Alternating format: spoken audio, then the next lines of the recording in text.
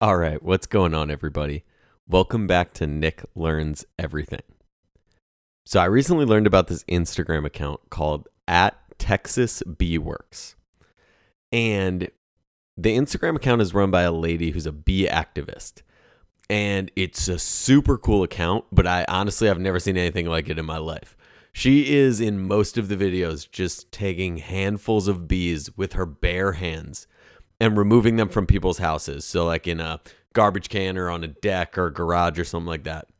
And she'll do like a voiceover with all these videos, and she'll talk about, in this instance, I could tell the bees weren't very anxious. I knew they weren't going to sting me. And she will just scoop them up in two hands, put them into this container that I guess acts as like a makeshift beehive for them so she can transport them.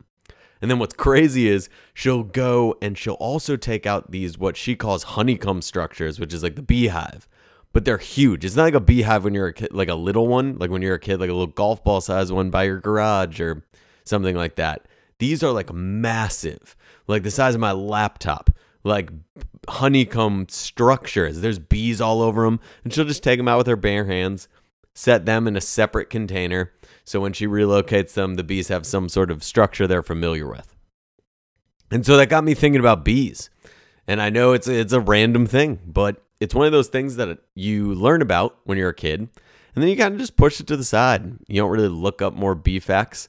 I'm sure there are people who do, and they go on to have professions where they work with bees. But I think for the average person, you kind of learn about bees when you're a kid, and then you forget about it. And I wanted to know why bees need an advocate. So I went ahead and looked it up. And I found an article from ABC News in 2019 that I think summed it up well. And the article reads, quote, "Worldwide, honeybees and other pollinators help to produce about $170 billion in crops." Scott McArt, assistant professor of pollinator health at Cornell University, told ABC News.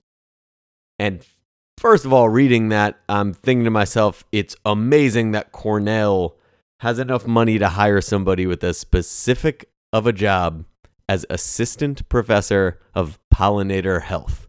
That is, I would have never guessed in a million years that could be someone's job title. So that is phenomenal by itself. But the fact that bees are responsible for about $170 billion with a B dollars in crops is also incredible. And so the article goes on to say that over the past 15 years, bee colonies have been disappearing in what is known as the, quote, colony collapse disorder. And that's according to National Geographic. Some regions have seen losses of up to 90%. That is crazy. The fact that there are areas of the world where 90% of the bees have been decimated is wild. When you're talking about $170 billion in crops can be attributed to the fact that we have bees. And that right there is why bees need advocacy. That is why there are bee activists, because bees are wildly important to the economy. And take a second to think about how many jobs are connected to that $170 billion in crops. Because it's not just the people with those jobs, it's their families that are also affected by the population of bees worldwide. And because of that, and because the bee population is declining, there clearly needs to be advocacy because people don't know this is going on. But the bees also need advocacy for another reason that I learned about. And that is because some people are actively using bees and bee venom for wellness purposes. And I know this because I mentioned the fact that I was going to maybe do an episode about bees to my fiance.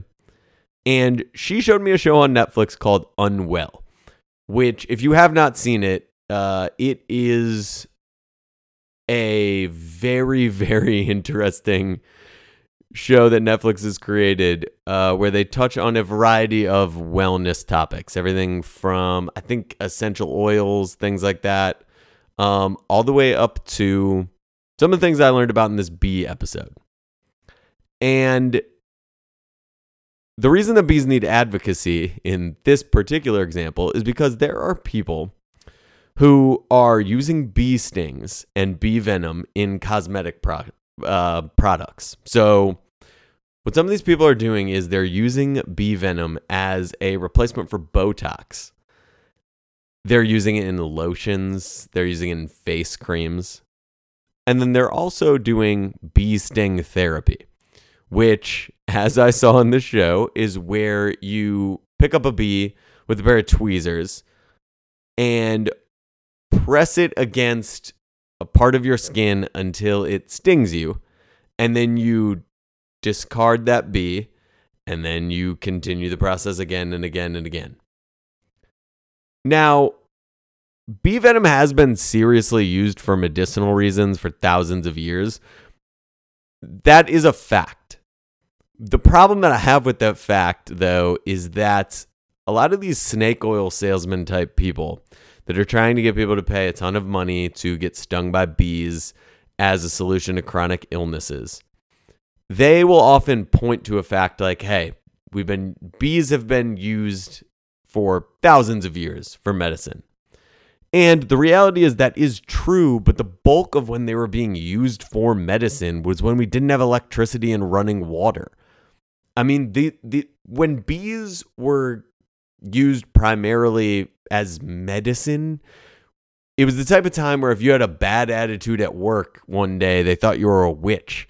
So it's like the bulk of the time we've been using bee therapy was in the past, you could argue, before we knew better. So I always have a tough time with people who will use that type of reasoning for something, especially when it's like a snake oil sales charlatan type thing like this. It's like the fact that we were using it 1,000 years ago is probably because we should leave that idea 1,000 years ago. We're going to use bee stings to cure things? That sounds like 1,000-year-old idea. And so when people started thinking that bee venom was a cure for MS, a Yale neurologist stepped in and started really looking into the field of bee therapy. And he was able to show that there's basically no proof at all that any of this stuff works. There's been research being done for decades about bee venom therapy, and there's no conclusive evidence. I mean, at best, what people are using it for is essentially to undergo 12 hours of Botox. That's what you're getting. You're getting a lot of that stuff, and unfortunately, the bees need people to advocate for them, because in a world where we need bees, because the population is being decimated and it is a massive part of our food economy, you instead have people going around and using them to sting themselves so they can have their chronic illnesses be solved overnight. Yet the people running these types of organizations that are doing this are typically the type of people that when they are pressed about it, and I saw it with my own eyes on this Netflix show, they often say, well, we can't guarantee any results with this therapy. And typically, I'm going to give everyone listening a piece of advice. If you are looking to have some sort of medical treatment take place, that probably means that you want that medical treatment to work. So if you have paid someone to provide you with some sort of medical treatment, whether it's Eastern or Western medicine, and they're telling you that they cannot guarantee at all whether or not it will work, it is probably not a great use of your money. I think the people listening to this podcast probably know that, but apparently there are people in the world that don't. And that's honestly where I thought this episode was going to end. Bee advocacy is super important, and bee therapy, on the other hand, is some sort of Wild West scenario where you can just sort of say and do whatever you want. And I would love to meet some of the ringleaders of that movement, because I always find it interesting to find people who are I guess as shady as I think those people are, I would love to see how someone like that's brain ticks. I would love to be able to ask them a few basic questions about their therapy and just kind of see what those responses are. But anyway, I did think that was where this episode was going to end. But it isn't. Because I think before we go, it would be a good idea to explore exactly how fascinating this creature, the bee, is that people are doing this stuff to. So my fiance asked me about the episode again, and apparently she's a bee expert now because she decided to say to me, "Hey, did you know bees can read?" And of course I did not know bees could read. So I started to think to myself immediately, like they can read, like as in like they could read books. Like bees could sit down and read 50 Shades of Grey, or they could literally read the Christian Bible. Which doesn't make a lot of sense to me because honestly, I mean, if bees could read the Christian Bible, they would obviously see it as this singular, unadulterated truth in the universe. And I mean, bees, if they read it, would obviously feel compelled to give mega churches tax exemptions. And I mean, the bees would also probably look around and just decide to largely ignore the pedophilia that runs rampant in certain parts of Christianity. So, I mean, if bees could read the Bible, I think they would obviously come to the same type of conclusions that we do because, I mean, once again, we are obviously the most advanced beings that have ever existed. So, I mean, if the bees could read the Bible, they would probably come to the same conclusions we have. But then again, maybe bees can read the Bible, but they just interpret it differently based on their experience. You know, I mean, I think maybe the bees understand religious teachings to be sort of a individually interpreted guidance rather than some sort of like rigid system of rules and guilt that you could use it as an excuse to hate people and and governments could use it to commit a bunch of atrocities. They might think about the Bible like that. But then I realized that she probably wasn't talking about bees being able to read books or paragraphs or anything like that. And so I decided to Google it. And I wanted to kind of end this episode by reading through some of my findings. So for this part, we're going to go ahead and turn to an article that I have pulled up here from Science Daily. And this article comes to us from, make sure I get this right, from RMIT University in Australia. And I want to look at this so we can get an idea and an understanding of how complex these creatures are that we are allowing crazy people to mutilate so they can sell snake oil to desperate people under the guise of Eastern medicine. Now, I'm going to be honest here. I read the first couple sentences and then decided that I wanted to organically walk down this road together. So I'm genuinely reading this for the first time. All right, so the summary says, we know bees get the concept of zero and can do basic math. That's a pretty bold thing to assume that we all know. But now researchers have discovered that they may also be capable of connecting symbols to numbers. It's a finding that sheds new light on how numerical abilities may have evolved over millennia, and even opens new possibilities for communication between humans and other species. This is what I'm talking about right here. This is what we need more of. Because right here, they're talking about we could probably study bees and the way that they understand numbers and potentially lead us to be able to talk to our pets. And that is some research I am wholeheartedly behind. Because if I could talk to my dogs, if you know my dogs, that would be a conversation. But let me go ahead and keep reading this here. So we've learned bees can understand zero and do basic math. And now a new study shows their tiny insect brains may be capable of connecting symbols to numbers. Researchers have trained honeybees to match a character to a specific quantity, revealing that they are able to learn that a symbol represents a numerical amount. It's a finding that sheds new light on how numerical abilities may have evolved over millennia and even opens the possibilities for communication between humans and other species. The discovery from the same Australian French team that found bees get the concept of zero and can do arithmetic. Oh, okay. So they can do math. So a creature that we are allowing rich white women to kill in order to get 12 hours of Botox, that same creature is able to do math. And we just think that we should be like, oh, it's fine. These crazy people are just using them for Botox. Terrible. Anyway, okay, so I'm going to keep reading it here. It says, it also points to new approaches for bio-inspired computing that can replicate the brain's highly efficient approach to processing. So, okay, yeah, perfect. So we're just going to use bee brains to, I guess, turn into computers. Bio-inspired computing, I guess that's what that would mean. Okay.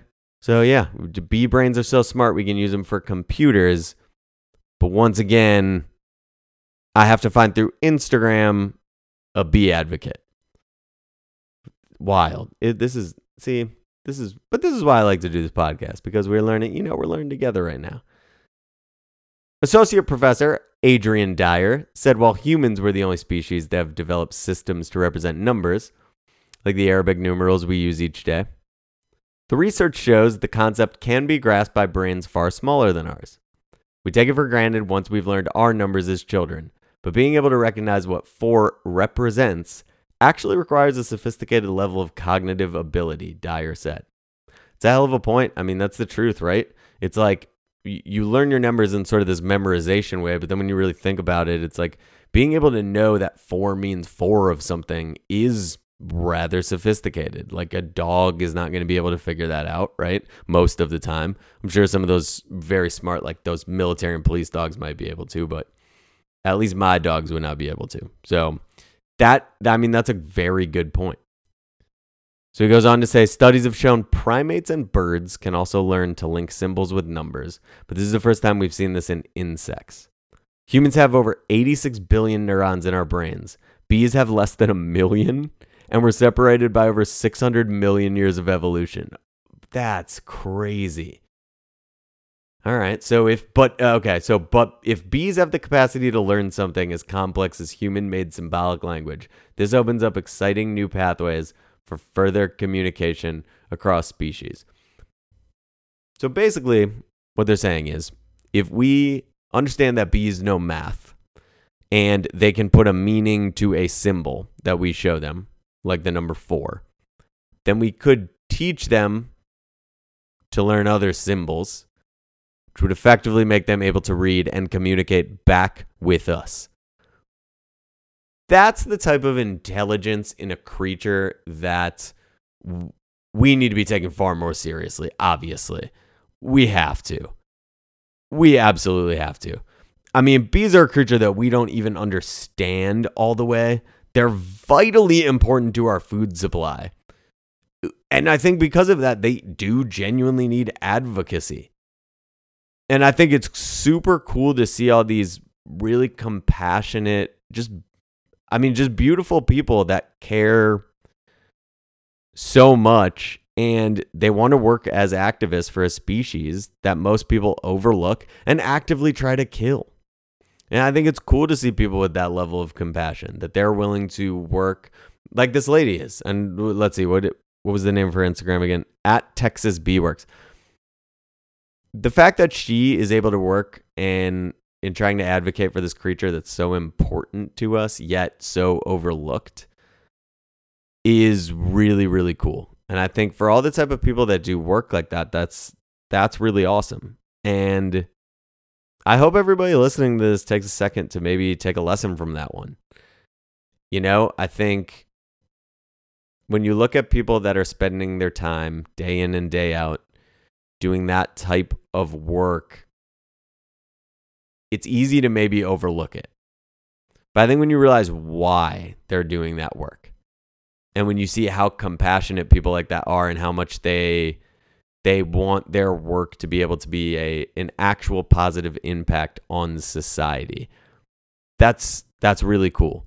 And I think there's a big difference between someone like that whose work has a big impact on society in practice and someone who wants you to believe that their work has a big impact on society because they're helping all these people that are desperate with these illnesses by stinging them with bees, and then the bees bleed out and die, but I'm helping them because there's no proof that they're getting better, but I'm somehow helping.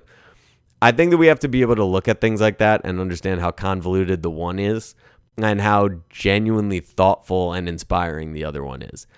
And I think we need to be able to make sure that people see the difference in that.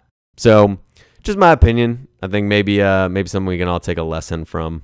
But guys, if you enjoyed the podcast, please go ahead and subscribe, share with your friends and family.